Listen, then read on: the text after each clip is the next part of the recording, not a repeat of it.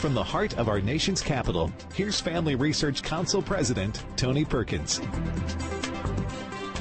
Happy Monday. It is good to be back with you. Good to be behind the microphone. I took a little time away last week for a prayer and planning retreat to get ready for the second half of the year. So I want to thank Joseph for filling in for me. Of course, after a week away, I've got plenty to talk about. So let's get right to it. Coming up today, President Biden once again making a statement on Taiwan, only to have his staff walk it back. Are you willing to get involved militarily to defend Taiwan if it comes to that? Yes.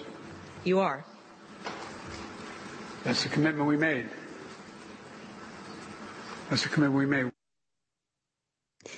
The president made that statement to reporters in Tokyo, Japan earlier today. We'll discuss why it matters with Florida Congressman Mike Waltz in just a moment. I'll also get him to weigh in on a Friday federal court ruling ordering Title 42 pandemic restrictions to remain in place at our southern border. And yesterday, global health leaders gathered in Geneva for a week-long meeting of the World Health Assembly. That's the decision-making body of WHO's 194 member states. The pandemic has demonstrated why the world needs WHO, but also why the world needs a stronger, empowered, and sustainably financed WHO. That was Dr. Tedros, the WHO Director General, earlier today, saying that the world needs WHO. Well, there's some that may argue that point. The meeting is being closely watched because of proposed amendments to international health regulations put forward in part by the Biden administration that will govern future pandemics. We'll get an update from Michael Alexander, co-chair of the Law and Activism Committee of the World Council for Health. And here's one for you. Like a creepy neighbor, State Farm is there. A corporate wokeness whistleblower is sounding the alarm over the insurance giant partnering with an LGBT group to give books promoting transgenderism to 5-year-olds. They're proposing these books go to local schools, to their libraries, and to the public libraries. Will Hild, executive director of the Consumer Research, is here with more on this breaking story. Also, on Friday, the National School Boards Association released the findings of an independent review of their now infamous letter to President Biden. Remember that letter calling concerned parents domestic terrorists? Well, the report confirms what many of us suspected all along, collusion. FRC's Meg Kilgannon joins me with the details of the report that she has dug into. So we're going to take a look at that a little bit later here on Washington Watch. The website is TonyPerkins.com. Everything is archived right there. So if you miss anything, you can find it all later. It's a great resource as well to point your friends to. If they don't have a station near them airing Washington Watch, they can listen to it live at TonyPerkins.com. Today's verse, coming from FRC's Stand on the Word Bible reading plan, is found in 1 Samuel chapter 14, verse 6, and it reads as follows. Jonathan said to the young man who carried his armor, "Come, let us go over to the garrison of these uncircumcised. It may be that the Lord will work for us, for nothing can hinder the Lord from saving by many or by few." You see, faith moves us to action, as faith is confident in the power of the Lord. Look at Jonathan's insightful and, quite frankly, logical understanding of God's power. If it is the power of God that delivers, then whether it is by many or few, God is the one who brings about the victory. So trust him today. To join us in this daily Bible reading plan, you can go to frc.org/Bible.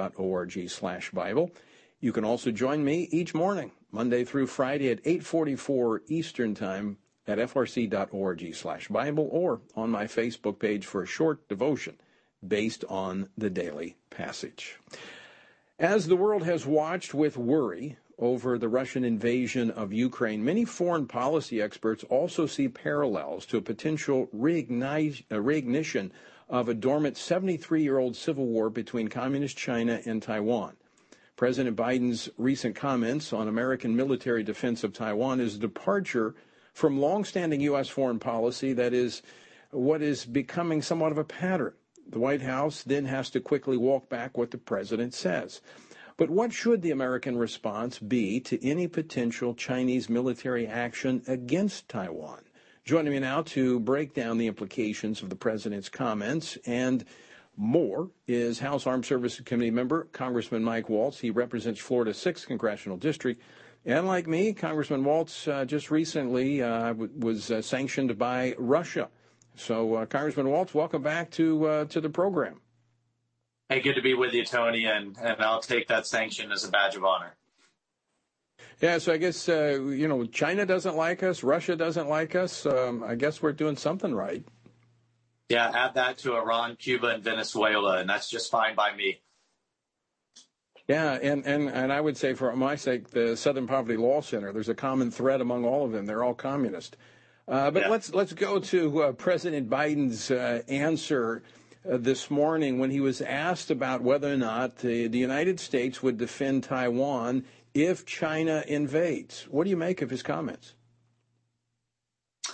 Well, I actually, Tony, agreed with his comments because I think we need some strategic clarity in terms of deterrence. As the Chinese Communist Party are developing their plans, their stated plans for the reunification of China, either peacefully or militarily, I think our goal needs to be to prevent that from happening. And when we look at deterrence as it pertained to Ukraine and Russia, deterrence clearly failed. Putin was not deterred, and now we have 6 million refugees, entire cities being leveled, a regional, if not soon to be global food crisis, and the devastation that we're seeing in Ukraine. Yes, we've had a tough and unified response, but my point is when it comes to Taiwan, having a tough and unified response after the fact, after Taipei is leveled or after China seizes Taiwan by force, it will be devastating. And why should the American people care? I think it's important to understand that if China takes Taiwan, they will control trade routes and shipping into Japan, South Korea, Australia, Malaysia, Indonesia, Vietnam. I can go down the list. They will essentially control 50% of global GDP and trade. And that will be a huge step in their march to be the global dominant power. So today's remarks from Biden saying, our military will intervene. We will not allow this. I actually welcomed, but then his White House goes and cleans it up and changes it and muddies the water. And this kind of mixed messaging coming from this White House is incredibly dangerous. I would agree with you in that I believe the president's first statement was the correct statement. I think putting everything on the table, say, yes, we'll consider all options. I think had we done that in Ukraine, we may have had a different outcome, although not advocating for that. I don't think we should take anything off the table in terms of our response to aggressive actions against our allies. And so the troubling aspect, and you can even see this in this press conference, where there was kind of an audible stir in the room with reporters quickly recognizing that he had stepped further away from this strategic ambiguity that the U.S. has pursued with our Taiwan policy. But what message does this send internationally as soon as the president makes a statement that you have his White House staff going back trying to change it and clean it up? Well, once again, it leads to the question of who's really in charge and who is writing the talking points and who's writing the teleprompter that apparently the president's not allowed to deviate from. And that kind of question, when it comes to the global superpower, when it comes to the nuclear power, is not a good thing. And I think you're seeing so many dictatorships and authoritarians on the march right now because they believe they can get away with it. And just quickly, Tony, on the policy, I believe the policy was largely correct of strategic ambiguity some decades ago.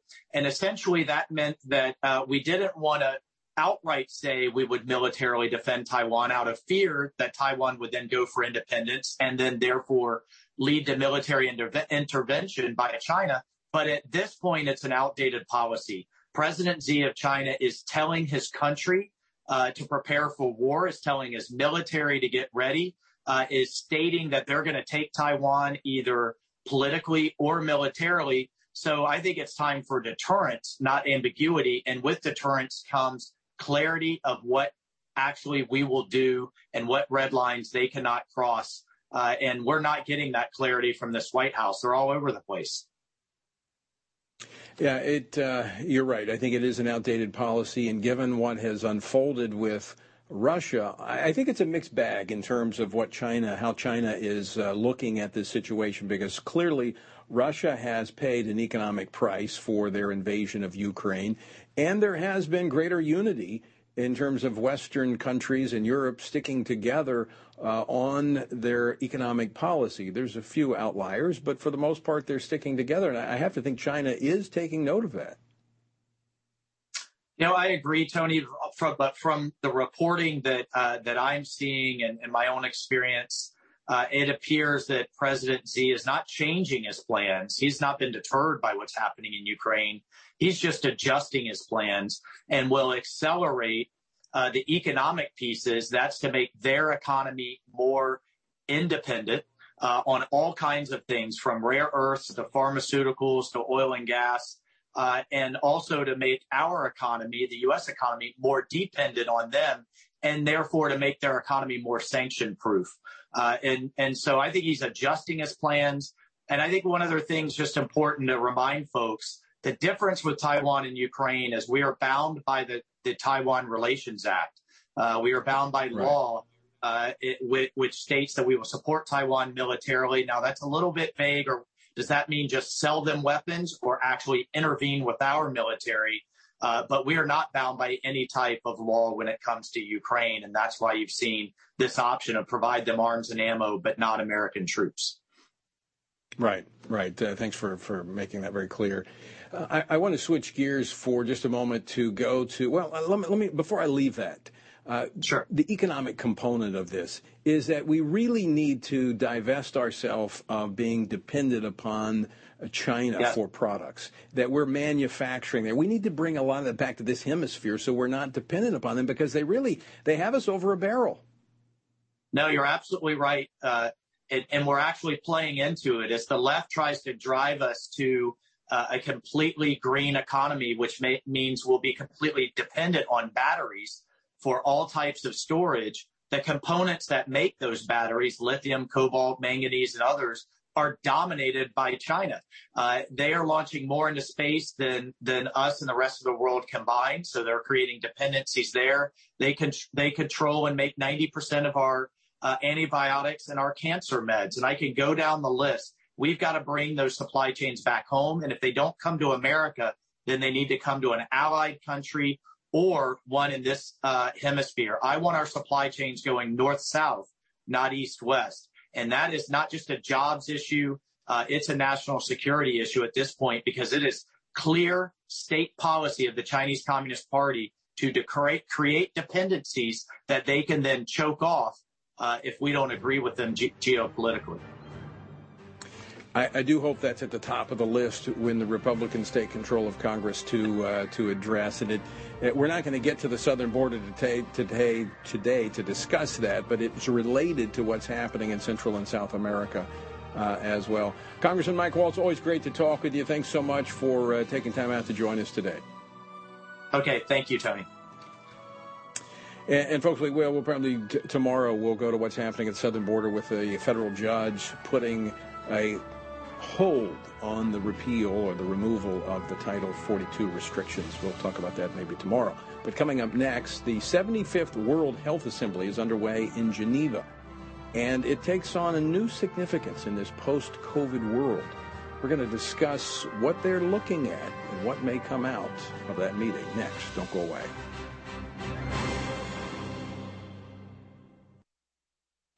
Join Family Research Council on an exciting 2-year journey through the Bible. FRC's Stand on the Word Bible reading plan helps you to dive deeper into the nature of God and how His Word speaks into the cultural issues of the day. God has given us the Bible as a way to understand the world. By studying the Bible, we can see God's plan unfold throughout the past and be encouraged by how the truth of Scripture is still relevant in our current day and will be into the future. The Stand on the Word reading plan engagingly and thoughtfully takes you through the daily scripture to help you stay grounded in God's truth. You can start this reading plan with Family Research Council today. When you sign up, we'll text you every Sunday with daily passages and questions that help prepare you for conversations with your family and friends. Visit frc.org/Bible to begin this journey through the Bible today. Although most Americans believe they have a biblical worldview, studies show that most of our friends and neighbors, including those who attend church, don't think about the day's moral and cultural issues through a biblical lens.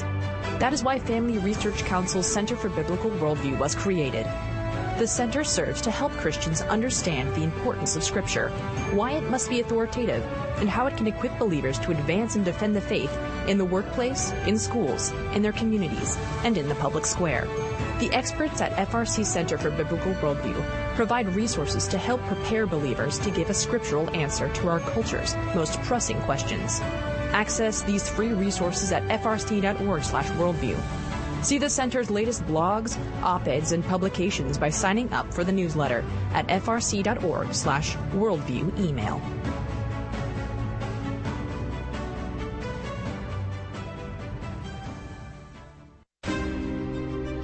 Do you want to be able to stay up to date on conservative news?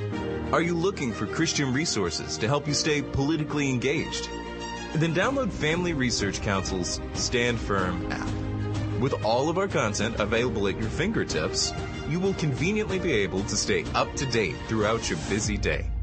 The Stand Firm app will give you access to a variety of resources, such as our most recent radio programs, social media posts, and publications.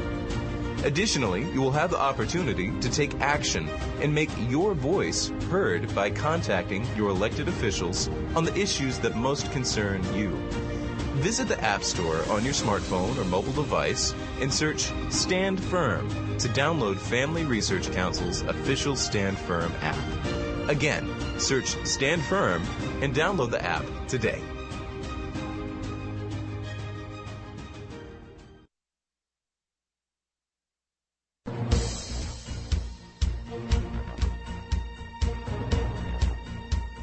Welcome back to Washington Watch. I'm Tony Perkins, your host, and the website, once again, TonyPerkins.com. Today was day 2 of the 75th World Health Assembly, the World Health Organization's decision-making body. It contains 194 member states. And we've been discussing the last couple of weeks. Among the agenda items for this event is an initiative for a new worldwide treaty on responding to pandemics. Now, after how the WHO handled COVID, you might think any new initiatives would include some introspection about previous mistakes and areas for improvement. But no. The current talks would grant even more power to the WHO. And not only are there treaty discussions, but there's also rules and regulations, new guidelines for how to deal with the next pandemic. And as we heard at the top of the program, they want more money. Well, joining me now to discuss this and everything else related to what is happening in Geneva, Switzerland, is Michael Alexander. He is the co-chair of the Law and Activism Committee of the World Council for Health, and he's a constitutional litigator at the Justice Center for Constitutional Freedoms. Michael, welcome back to the program. Great to be here, Tony. So this is day 2. It goes through Saturday of this week. What can you tell us about what has taken place so far? Well, the most interesting things that happened did not happen at the assembly itself. It happened in the UK at the end of last week. A first-year law student in the UK had the same kind of problems that we have with these new international health regulations that the United States has brought forward to the WHO, which would give the Director General tremendous power to declare a pandemic over and against the wishes of a country where the pandemic supposedly exists. So this first-year law student asked the courts to review these amendments, and the court rejected him summarily. So he appealed, and then he got a letter from the government that said 12 of the 13 international health regulation amendments have been taken off the table and will not be addressed at this assembly, at least at this time. That is the information. So the opposition that has been generated through programs like yours and by efforts made by the World Council for Health and by others have had an effect. And so really, we're all quite shocked about this. So Michael, some of these amendments to these regulations were being put forward by the Biden administration. So did the Biden administration agree to withdraw these? Well, there's a working group within the WHO It's made up of member states. How many? I'm not sure. I mean, this is part of the problem that we have with the WHO. I mean, it's not transparent. And so they set up these intergovernmental groups, and we don't know who's on it and who's saying what. There are rumors that Russia was against the regulations, the amendments to the regulations, the rumors that Brazil, but we really don't know internally what the debate was. But we know that there was so much opposition within the working group itself that the matter couldn't go forward. So the United States clearly didn't play a role in that. So now Biden is really helpless, and the Department of Health and Human Services, which brought the amendments forward, is helpless, because if the working group doesn't want to present it to the Assembly, then it won't be presented. So do we know what is being presented? Well, this is where we have to be careful about this situation, because I've been looking into the WHO Constitution and been taking a second look at the amendments this afternoon. And there is no definition of approval or adoption. And so we have no idea whether the plan was to have an open vote, like a vote on the floor where everything is transparent and clear, or whether if these were adopted, whether it would occur in a more casual way or by means of computer, or we just don't know. So we don't know how the approval process works, which is very puzzling. So we have to keep an eye on this, because maybe the 12 amendments are off the table right now, but they'll come back on in a day or two, and they'll be approved in some way that is not transparent to us. So we have good news for the moment. We have to keep an eye on what's happening there. So we won't really know until this wraps up on Saturday as to whether or not these truly are off the table, or they've come back in a different form as they meet there in Geneva. Yes, and it's because of the overall, I mean, as with these kinds of organizations, you have a tremendous amount of verbiage, rules, regulations, constitutions, and so on. But then, the rubber's got to hit the road. You got to figure out, how does this organization really work? And so it then becomes difficult to figure out the process. And so the only thing we can do right now is remain vigilant and hope that the amendments don't somehow come back to the floor through the back door.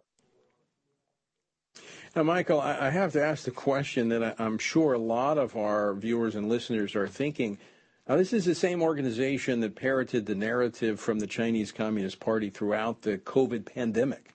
That, first off, oh, no, it's not human-to-human transmission. And they sat on it for so long, and they failed really at every turn, even so much so that the previous administration withdrew the United States from the World Health Organization.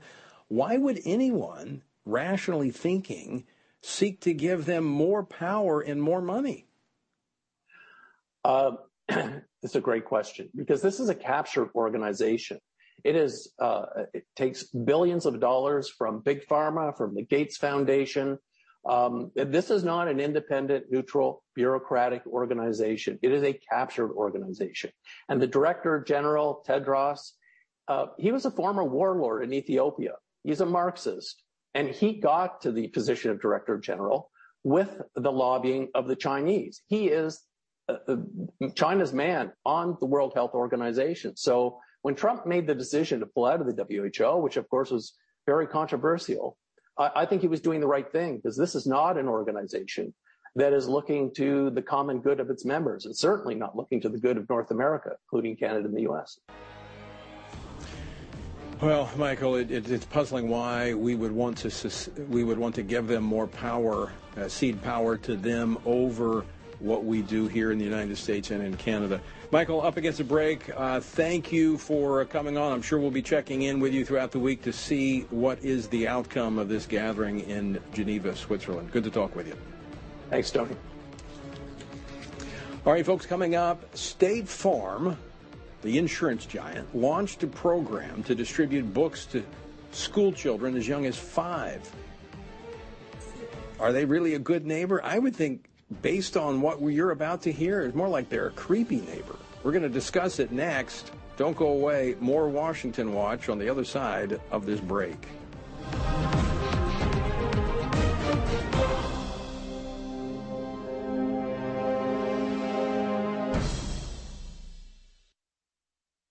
Most of us have at least one friend or family member who is pro-choice or have engaged with someone who doesn't share our pro-life views.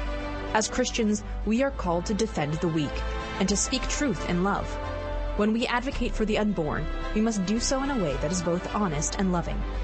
At Family Research Council, we recognize the inherent dignity of every human life, from conception until natural death. The value of human life is not conditional upon its usefulness to others or an arbitrary evaluation of a person's quality of life. Rather, the value of human life is unconditional because God, the author of life, has created all humans in his image. FRC's Center for Human Dignity exists to give a voice to the voiceless by helping others speak up for those who cannot speak for themselves. Access our free resources at frc.org/life so that you can address abortion, human trafficking, pornography, and more. Attention university students, do you feel called to promote faith, family, and freedom in public policy and the culture? Are you hoping to grow in Christian leadership? Then join Family Research Council for an unforgettable internship. FRC's 12 to 15-week internship program is designed to educate university students who are passionate about public service and who believe that a biblical worldview is necessary for government to serve the people and for culture to thrive. As an intern, you work alongside FRC's experts who will invest in your personal and professional development as you prepare to make a kingdom impact in the world. This paid internship offers free housing in D.C., allowing you to experience community with other faithful conservatives in the nation's capital. For more information and to apply, visit frc.org/internships. That's frc.org/internships.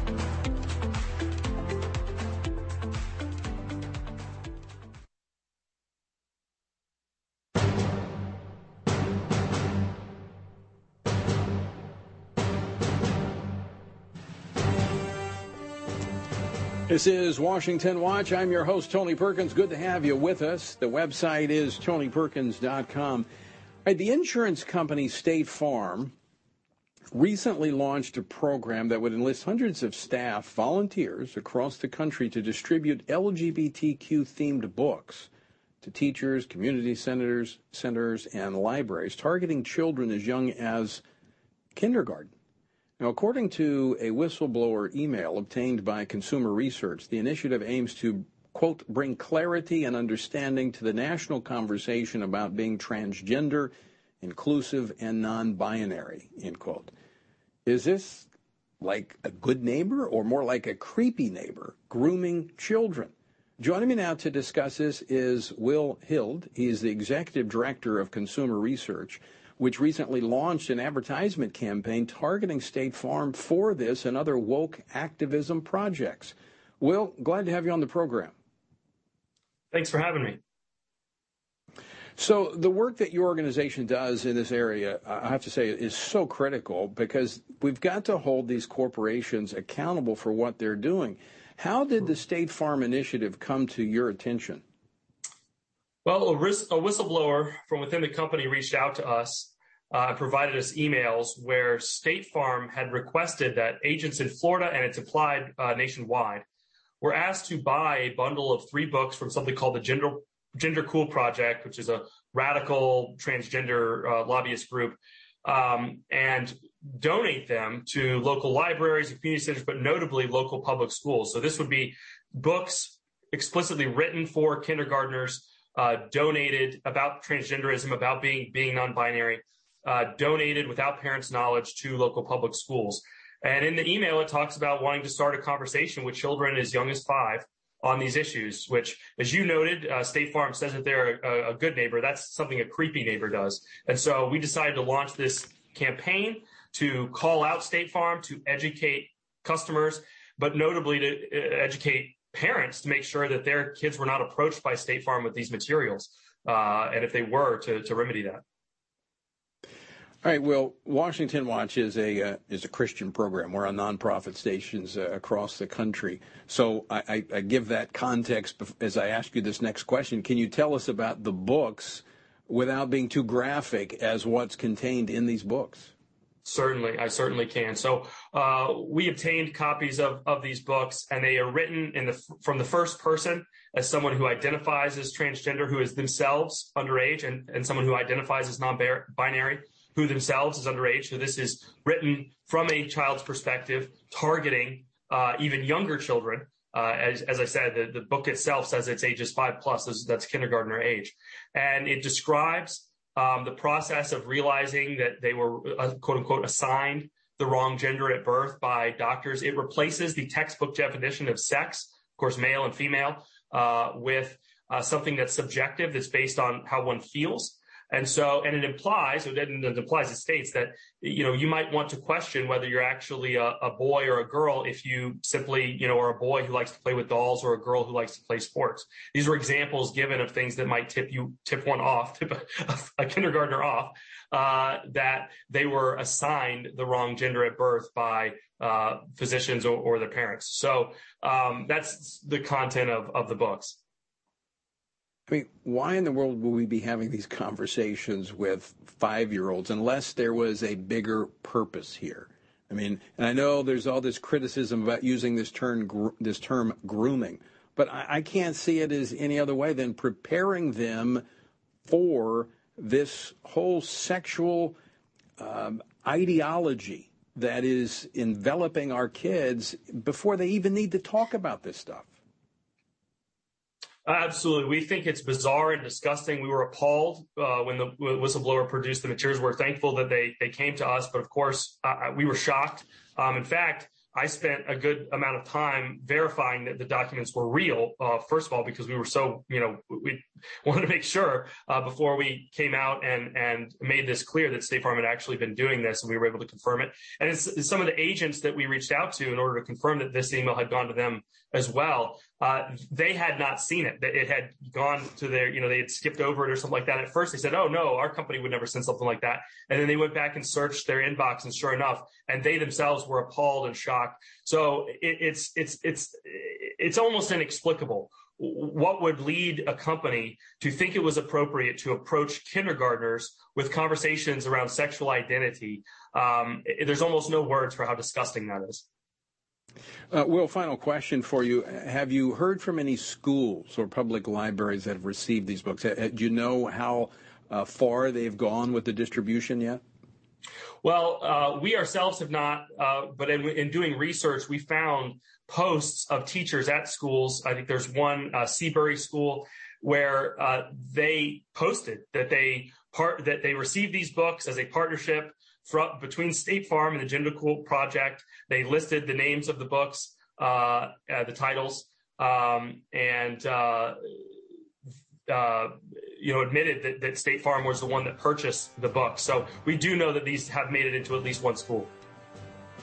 All right. Will, we're going to keep in close contact with you because I really appreciate the work that you're doing and holding corporate America accountable for this wokeism that is targeting our children. I just wish they would do business. Just whatever it is they do the business and leave our kids alone. Will, again, thanks for joining us today. Thanks so much for having me, Tony. All right, folks, don't go away. We've got more to talk about on the education front when we come back. On Friday, the National School Boards Association released the findings of an independent review of the infamous Parents Are Domestic Terrorist letter that was sent to President Biden. Was there collusion? You bet there was. We're going to talk about it next here on Washington Watch. Don't go away.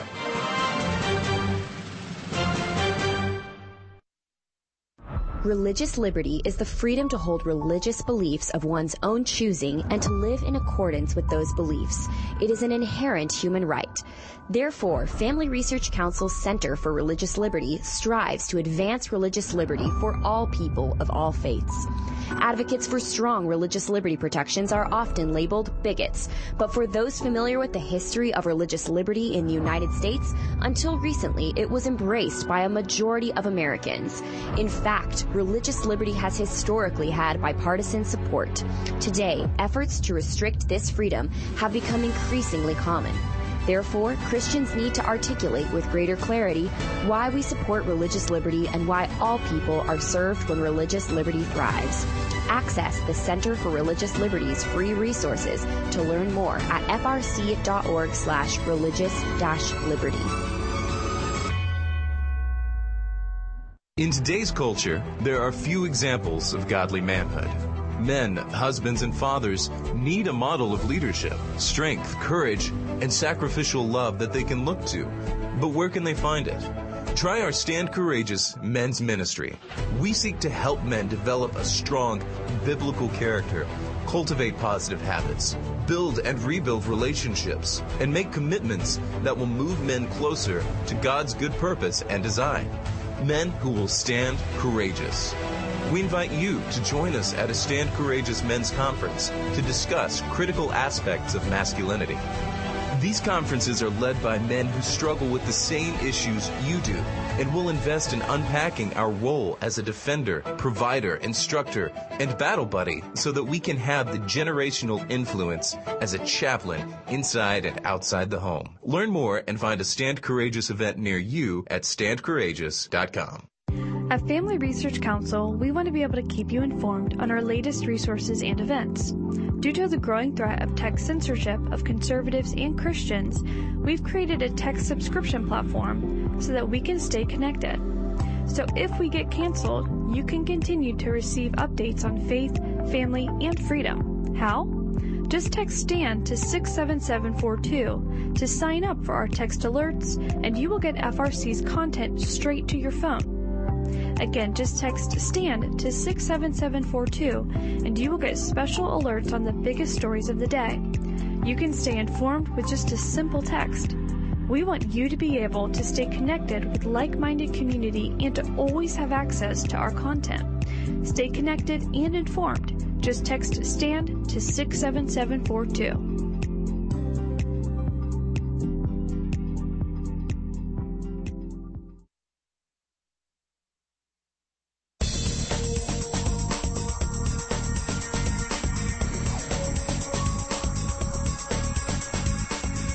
This is Washington Watch, and I am your grateful host, Tony Perkins. So good to have you with us. Glad that you have tuned in. As we were just discussing this project by State Farm, corporate America is just, they're so bad. And I think, look, we need to be bold. We need to be aggressive. We need to be informed, and we need to take action. And here's one thing that you can do, and I've already talked to some people who have done this, as this story just broke today, is if you have State Farm insurance, call your agent. There's a good possibility, in fact, I would say it's probable, that they don't even know about this, even though it is a nationwide push by State Farm. But here's what happens when you get these, we had this, it's been a while back, but I think it seems like it was Ford did something crazy. And we encouraged people to contact their local dealers, and the dealers were outraged by this because it didn't reflect their values. And so they called corporate, and they then backed off of this. So this is the type of stuff you need to take action. Get angry, yes, but take action. And obviously be civil when you talk to them, but say, why in the world is State Farm grooming our children with teaming up with this LGBT group? Now, let me just ask you this. I'm going to quote, and Will actually made reference to this. This was a statement by State Farm. Quote, the project's goal is to increase representation of LGBTQ plus books and support our communities in having challenging, important, and empowering conversations with children age 5 plus. That's what the email said. So I began to think about this as I was reading it. I wonder if they would be okay giving these 5-plus-year-olds Bibles and having important and empowering conversations with these children about God and how he made them. Well, they would go berserk. In fact, they did. We had to remove the Bibles from the school because children are impressionable, and we can't have conversations about religion because their young minds are impressionable. But we can talk to them about sexual perversion? Come on. This is too much. We've got to draw the line, a bright, bold line, and say enough is enough. This is sexual perversion. And they're doing this to our children. They won't allow us to talk about religion, about who created them and their eternity and where they're going to spend it and how they should live their lives according to what Scripture says and according to what has dominated Western civilization, but they can have conversations about sexual perversion? If you have State Farm, I encourage you to call your State Farm agent and ask them, what are you guys doing? Anyway, well, now that I'm worked up, let me see if I can get worked up a little bit more. An investigation commissioned by the National School Boards Association confirmed what many of us knew, or at least suspected all along. The association worked closely with the Biden administration, leading up to its written request to the president for federal law enforcement at school board meetings. Though the letter to the president contained plenty of inflammatory language, including the request for government to potentially prosecute parents who demonstrated at school board meetings as, quote, domestic terrorists under the Patriot Act, the investigation actually revealed that a previous draft of the letter even called for the deployment, are you ready for this? The National Guard and military police to certain districts. When did parental rights become a crime? In fact, when did it become a national emergency where you got to call out the military? Now the School Board Association has admitted this error, and they're apologizing. Why? Because, let me tell you why they're responding. Why they're apologizing is because you, along with many others, started talking to local school boards and state school boards and saying, are you a part of the National School Boards Association? And they were, and many of them withdrew because of your involvement. Well, joining me now with more on this report is Meg Kilgannon, Senior Fellow for Education Studies here at the Family Research Council. Okay, Meg, see if you can get me worked up even more. You don't need me. Just keep going. You're doing great. So what did you find? What did you find in this report? Well, I'm always suspicious of reports that are generated by the organization investigating itself, which is what this is from the National School Boards Association. But I think that's probably about all we're going to get. And they are laying the blame for this debacle squarely at the feet of the unfortunate Chip Slavin, who was the acting executive director at the time and used to work for Representative and former West Virginia Governor Weiss. And there was collaboration with people in the White House and at the Department of Education about this letter, about the need for this letter. And they see these folks just were totally shocked that parents were upset and coming to school boards and expressing their concern. And, the situation with State Farm is a great example of exactly the kind of thing that parents become very engaged and upset about. And where are they supposed to take their concerns, but to their local school board, to the people they elect to represent them in the system. So I think it's good to explain really what is the National School Board Association. Every state has an association for school board members. And, people who are elected to school board aren't necessarily education experts. Thank goodness, right? That's what we like about them. But the State School Board Association is there to provide technical assistance. It's a membership organization. The school boards pay dues into the system. And then the National School Board Association is a federal level organization that is supposed to be a resource for those state associations.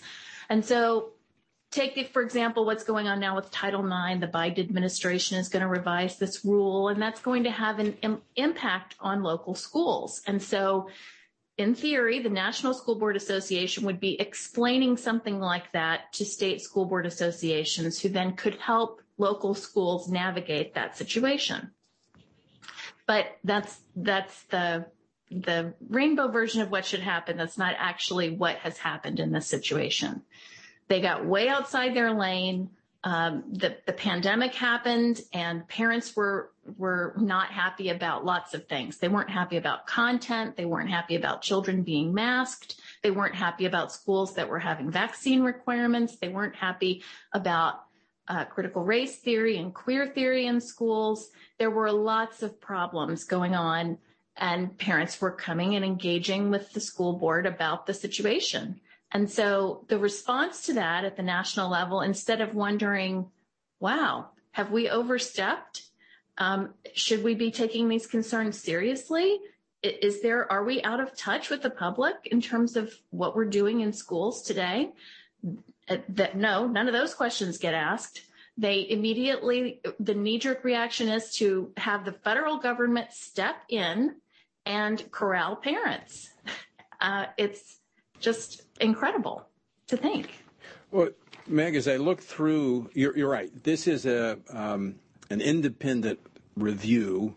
So they were hired by the National School Board. So, you take it with a grain of salt. Although I will say that even reading this exposes the bias. I mean, they admit that they were predisposed to be partisan in their approach. I think the only thing that is bringing about this, I'm not even going to say reform, because I think it's just a matter, they got their hand caught in the cookie jar, and they're trying to keep from losing any more money from state organizations that withdrew their membership. But it makes very clear here that, in fact, the president, I was reading a part of the president himself called the president of the NSBA board to thank her after this letter came in. Now, the report also said, the independent report, and I'm reading from the NSBA, I'm not reading from the news articles, I'm reading from them, that there is no, they quote, this is quote, did not find direct or indirect evidence suggesting the administration requested the letter. So they couldn't find it, that it was there. It was kind of silent. Mm-hmm. It was interesting in reading the Washington Post was definitive in saying that the group was not acting at the White House's behest. That's not what the report said. It said that they found no evidence that the White House asked for it. The Washington Post obviously taking that to try to defend the White House.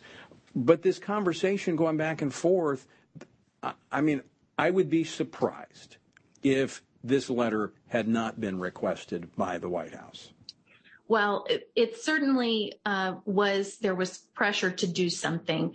The report also points to the National Association of Secondary School Principals as being the first people to call for federal relief from the parents who were coming into the school and complaining about this or that issue that we just went over, what they possibly could have been. And so there's certainly this was a huge problem for the Biden administration. They had made a big promise to get schools open again, and schools weren't opening again, and they were making it even more difficult for schools to open. And you had all of the backdoor collaboration with the American Federation of Teachers, it was later revealed, had reviewed the CDC guidance on opening schools and made it more difficult for schools to open with that guidance. So to imagine that there was some sort of collusion with the administration is really not terribly difficult. Well, they have a record of engaging with their friends. Yeah, it could have been that the NSBA approached them first, but clearly the White House coached them on what was to be in the letter. There's no doubt. In fact, I think it shows that occurred, that there was those conversations going back and forth. Well, and the immediacy of the response from the Justice Department of all places when when the letter was received and it's issued on, I think, September 29th, and by October 5th, they have a response from the Attorney General himself to their request. That never happens. Nothing moves that fast in Washington. No. The part of as you said at the beginning, they've kind of thrown the former interim director, Chip Slavin, kind of under the bus here. They blamed him for it. But, they said he was responsible for the origin and substance of the letter, but it was also reviewed by 4 board members. So others looked at this letter. So he didn't act totally alone. Now, it shows that he didn't run it through the review process as normal. At least that's what it says. Do we know if anyone here associated with NSBA has been, quote unquote, rewarded by the Biden administration? Well, there were 2 signatories on that letter. It was Mr. Slavin and then Dr. Viola Garcia, who is now at the National Assessments Education Board. She was in the running for that job. According to the report, she was in the running for that job before the letter, came to be or was even discussed. And she did, in fact, go on to get that job after it was over. So even if that job wasn't necessarily a reward for the letter, she certainly wasn't punished by losing the job for her involvement in the letter. So I think that the question of whether or not they had close ties with the administration isn't a question. They did. Yeah. They did. Yeah. So, Meg Kilgannon, let me ask you this question. Are there alternatives to NSBA being developed so state associations won't have to rely on now what is clearly known as a left-leaning Biden apologist organization?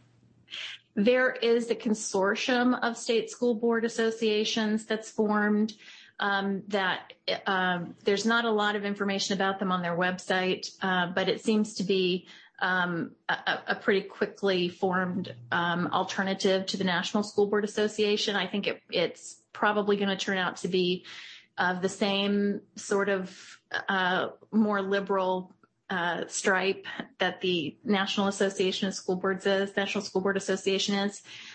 There are efforts all over the country to form alternative state level associations. The Noah Webster Educational Foundation is working on that. Family Research Council Action. We participated in a training in Virginia for newly elected school board members. There's an effort from the Heritage Foundation. There are all kinds of folks in this space working to give information to school board members who need it about how to do their jobs. And they do need technical assistance because education policy is complex by design, right? Nobody really wants you to understand what's going on. But school board members who are elected and they know what to do. They know the result that they want to achieve, and it shouldn't take an outside organization to empower them to do that. The superintendent staff and everyone working in the school system should be working together for the benefit of children and families, and so that children are learning and that we're not, having assessment scores that go lower and lower every year instead of starting to rise again. Right. Well, the good news, Meg Kilgannon, is we now know. We know better than we've ever known before what's happening in classrooms all across America. Equipped with knowledge, we can make a difference. And we see parents doing that all across the country, running for school boards, getting elected, and successfully changing those policies. And as you mentioned, FRC Action, a part of that. Meg, we're out of time. Always great to have you on the program. Thanks for being with us. Thank you, Tony. And folks, thank you for being with us as well. Always great to have you. Until next time, I leave you once again with the encouraging words of the Apostle Paul, where he says, when you've done everything that you can do, when you've prayed, when you've prepared, and when you've taken your stand, by all means, keep standing. Washington Watch with Tony Perkins is brought to you by Family Research Council and is entirely listener-supported. Portions of the show discussing candidates are brought to you by Family Research Council Action. For more information on anything you've heard today, or to find out how you can partner with us in our ongoing efforts to promote faith, family, and freedom, visit TonyPerkins.com. Also, to leave a comment about Washington Watch, call our watch line at 1-866-372-7234. That's 1-866-372-7234.